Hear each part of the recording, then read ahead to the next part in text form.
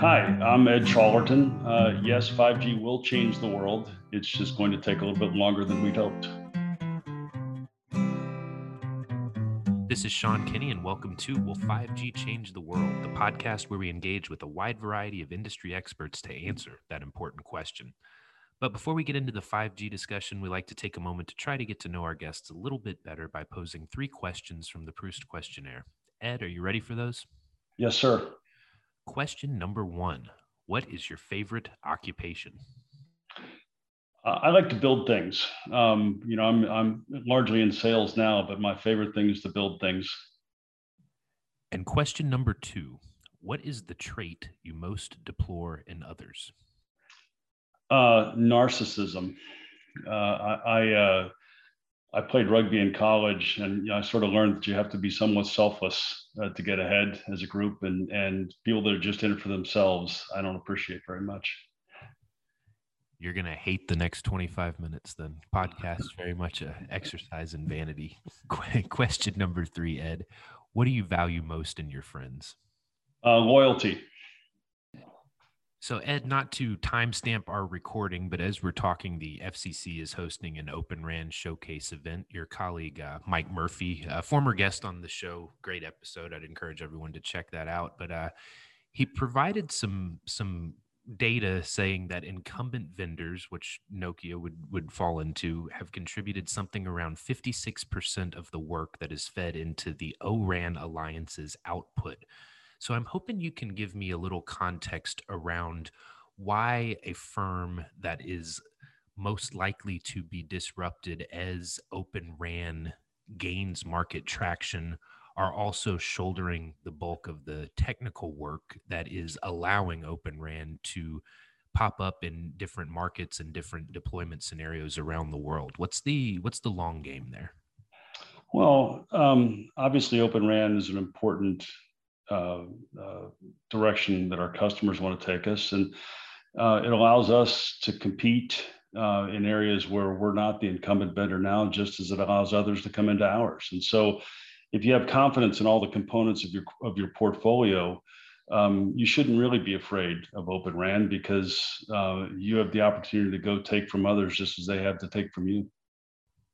So, in addition to Open RAN architectures having an impact on the way operators are deploying 5G networks today and planning to deploy 5G networks in the future, there's also a lot of action right now around spectrum. Notably, here in the US, the C-band auction wrapped up with something like $80 billion in proceeds. And that mid-band, obviously, a key piece of balancing coverage and capacity for operators as they build out and start to derive revenue from 5G. So I'm curious if you can just give us some perspective on how you see operator spectrum strategies evolving as they look to deploy this mix of low, mid, and high band spectrum for 5G. Yeah, well, so I think it's obviously very well known by everyone, the benefits of low band in terms of reach, the benefits of high band in terms of massive throughput.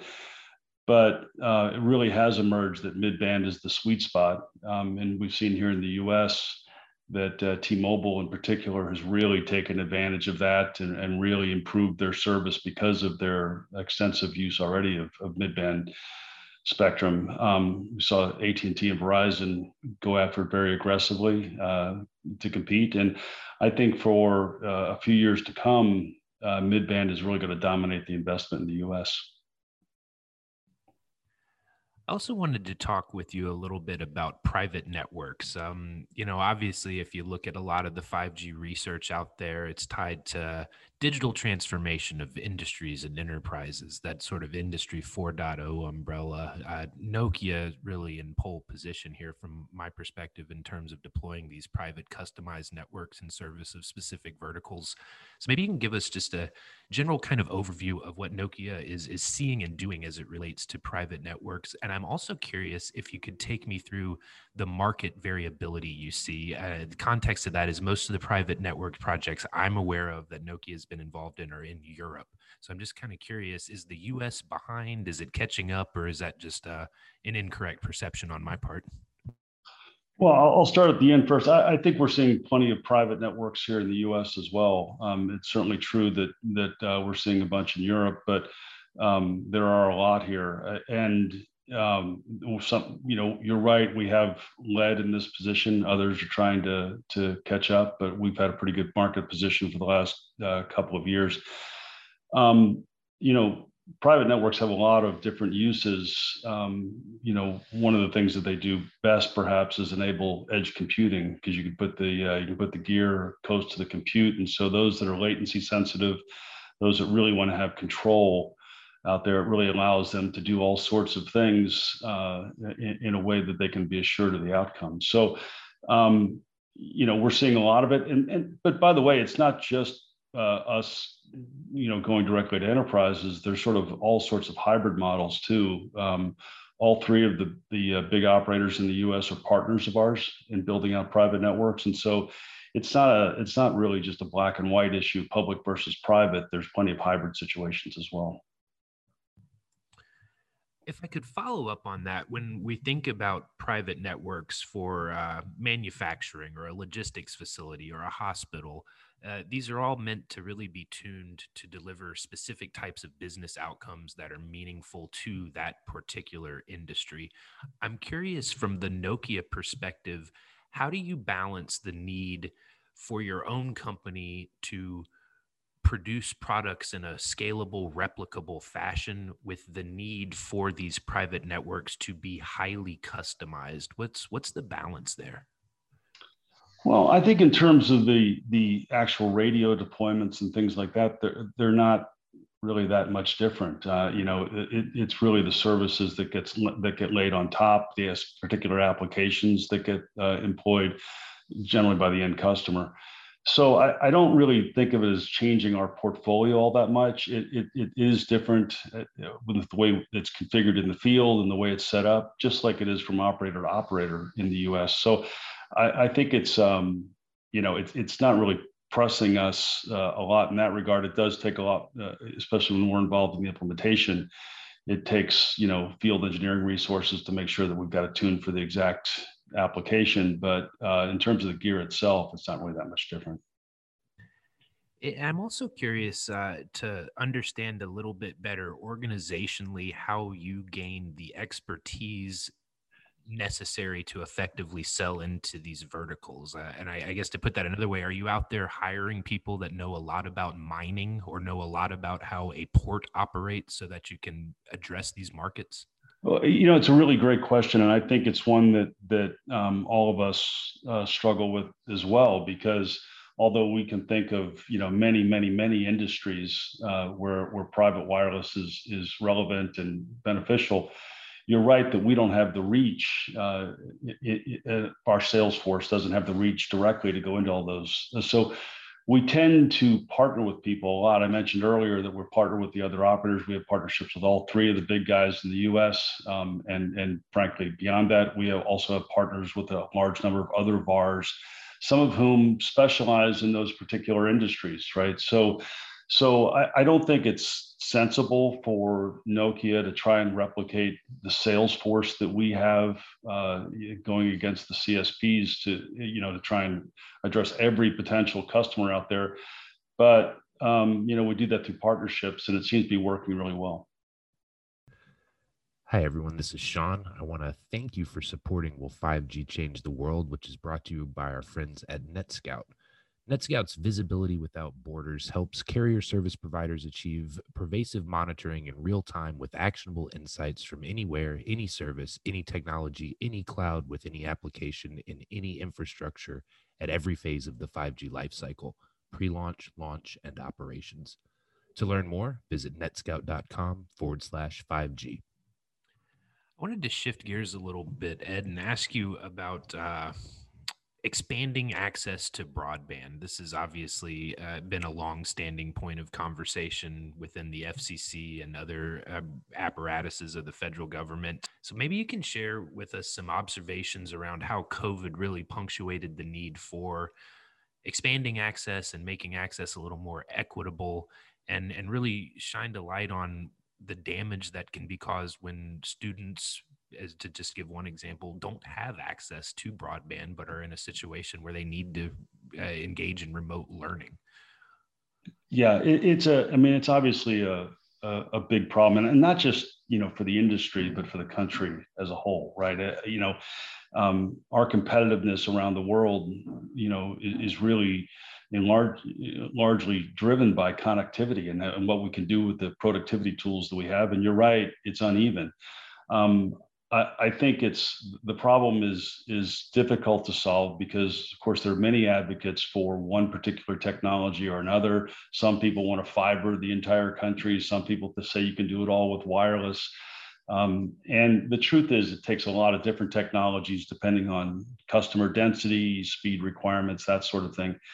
But there are a lot of gaps out there. And, ironically, certainly it's true that economically disadvantaged areas suffer probably the worst, but there's plenty of other places that aren't really economically disadvantaged that still don't have good access to connectivity. So we're big supporters of the infrastructure bills that are in Congress. We think that it's super important that we rise above this. The truth of the matter is that if we just leave it to the profitability of the individual operators to make the deployments, there's going to be some gaps out there because there's going to be some places where it just doesn't make sense for them to spend the money. But if they have it available to them and we can together build out ubiquitous coverage, and again, it doesn't always have to be with the same technology, but to get ubiquitous coverage, not only does everyone win individually, but collectively we win because applications and tools can be made universally available to all Americans, and so the uptick is much stronger. So it's a real win-win, and it's really someplace that we're super supportive of the federal government investing. Yeah, that makes me recall a Telecom Italia press release I was reading a few days ago, and it was about they had achieved 99% coverage in a particular region of Italy, and it only took fiber, copper, satellite, fixed wireless, cellular. And I thought, oh, so it's very straightforward. But you mentioned the work that Nokia does in terms of advocating through the appropriate lobbying channels to make sure that there is funding in place at a federal level for these ongoing expansion projects in the U.S. But maybe you can just talk to me a little bit more high level about what the telecom industry as a whole needs to do collaboratively to help drive broadband coverage everywhere it's needed in North America. Well, I mean, it is, in large part investment. I think it is as simple as that. I mean, we're seeing a real footprint expansion in the big operators, particularly T-Mobile, where their footprint expansion has been really breathtaking over the last couple of years. But we're also now starting to see, more fiber trenched across the country. There's a big demand for that. We see that in our fixed network business as well as our transport business. That sort of the backhaul infrastructure is being put in place as well. I think often the folks that run our wired business, if I could refer to that, say that wired is what enables wireless, and I think that's largely true. And particularly when people start to think about deploying millimeter wave solutions and things like that have a very limited serving radius, getting fiber infrastructure deep into the network helps enable that as well. So we need to spend money, and is the short story. But the payback is enormous. Not only for obviously we're vendors, we'd like to sell more stuff, but I think that's not really the end game here. The end game is to get people as much connectivity as they can, and I think the investment's well worth it. Number of years ago, I had the opportunity to interview Bob Metcalf, co-inventor of Ethernet, and that was sort of his mantra. You can't have wireless without wires. So at the top of the show, Ed, you told us that you do think 5G will change the world, but it's taking a little longer than you thought. So with the benefit of hindsight, what is responsible for that delay in time to value that 5G can deliver? Well, we've obviously had a somewhat of a disruptive year or two, which I think has slowed us down a little bit. But getting deployments out there more broadly is super important. I mean, there are certain applications that you can employ 5G in a campus environment or something like that, where you can ensure the coverage is good, and so you can move now. But other applications require broader coverage, and those things take a while to take off unless you build the footprint. So I think I think we've seen a little bit of a delay in getting enough 5G enabled devices, IoT like devices, employed out there, and we are just now seeing the breadth of the coverage building up to a point where it can be usable everywhere. So it doesn't change the benefits in the end. I mean, the benefits of quality of service, the benefits of low latency, massive throughput. I mean, those things enable all sorts of things. But it has been a little slower to take off than I think all of us anticipated. One of the interesting things, I was talking to the team that runs our enterprise sales group, and what they said was, because we have deployed obviously some private solutions, and one of the interesting things is these businesses tend to build the applications or build the network to support one or two applications.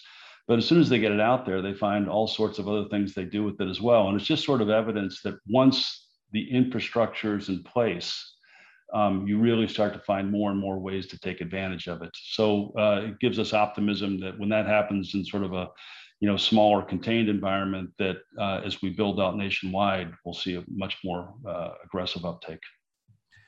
So when we get back to our core question here, will 5G change the world?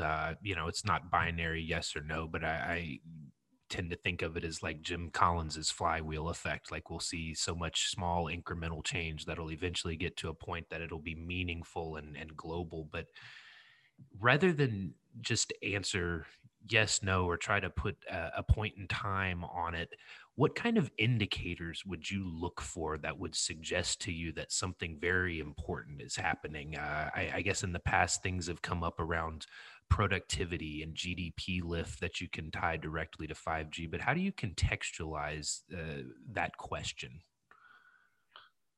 Well, in the end, connected devices are probably as good an indicator as we have, right?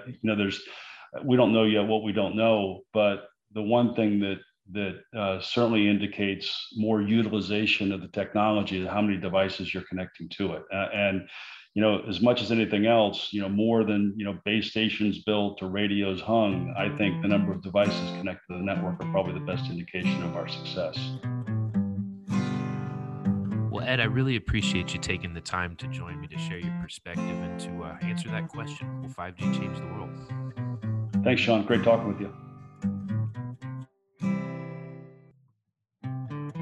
Will 5G change the world is an Arden Media production. For advertising inquiries, contact Danny Miller at dmiller@ardenmedia.com. The show today was produced and edited by me, Sean Kinney. Thanks for listening.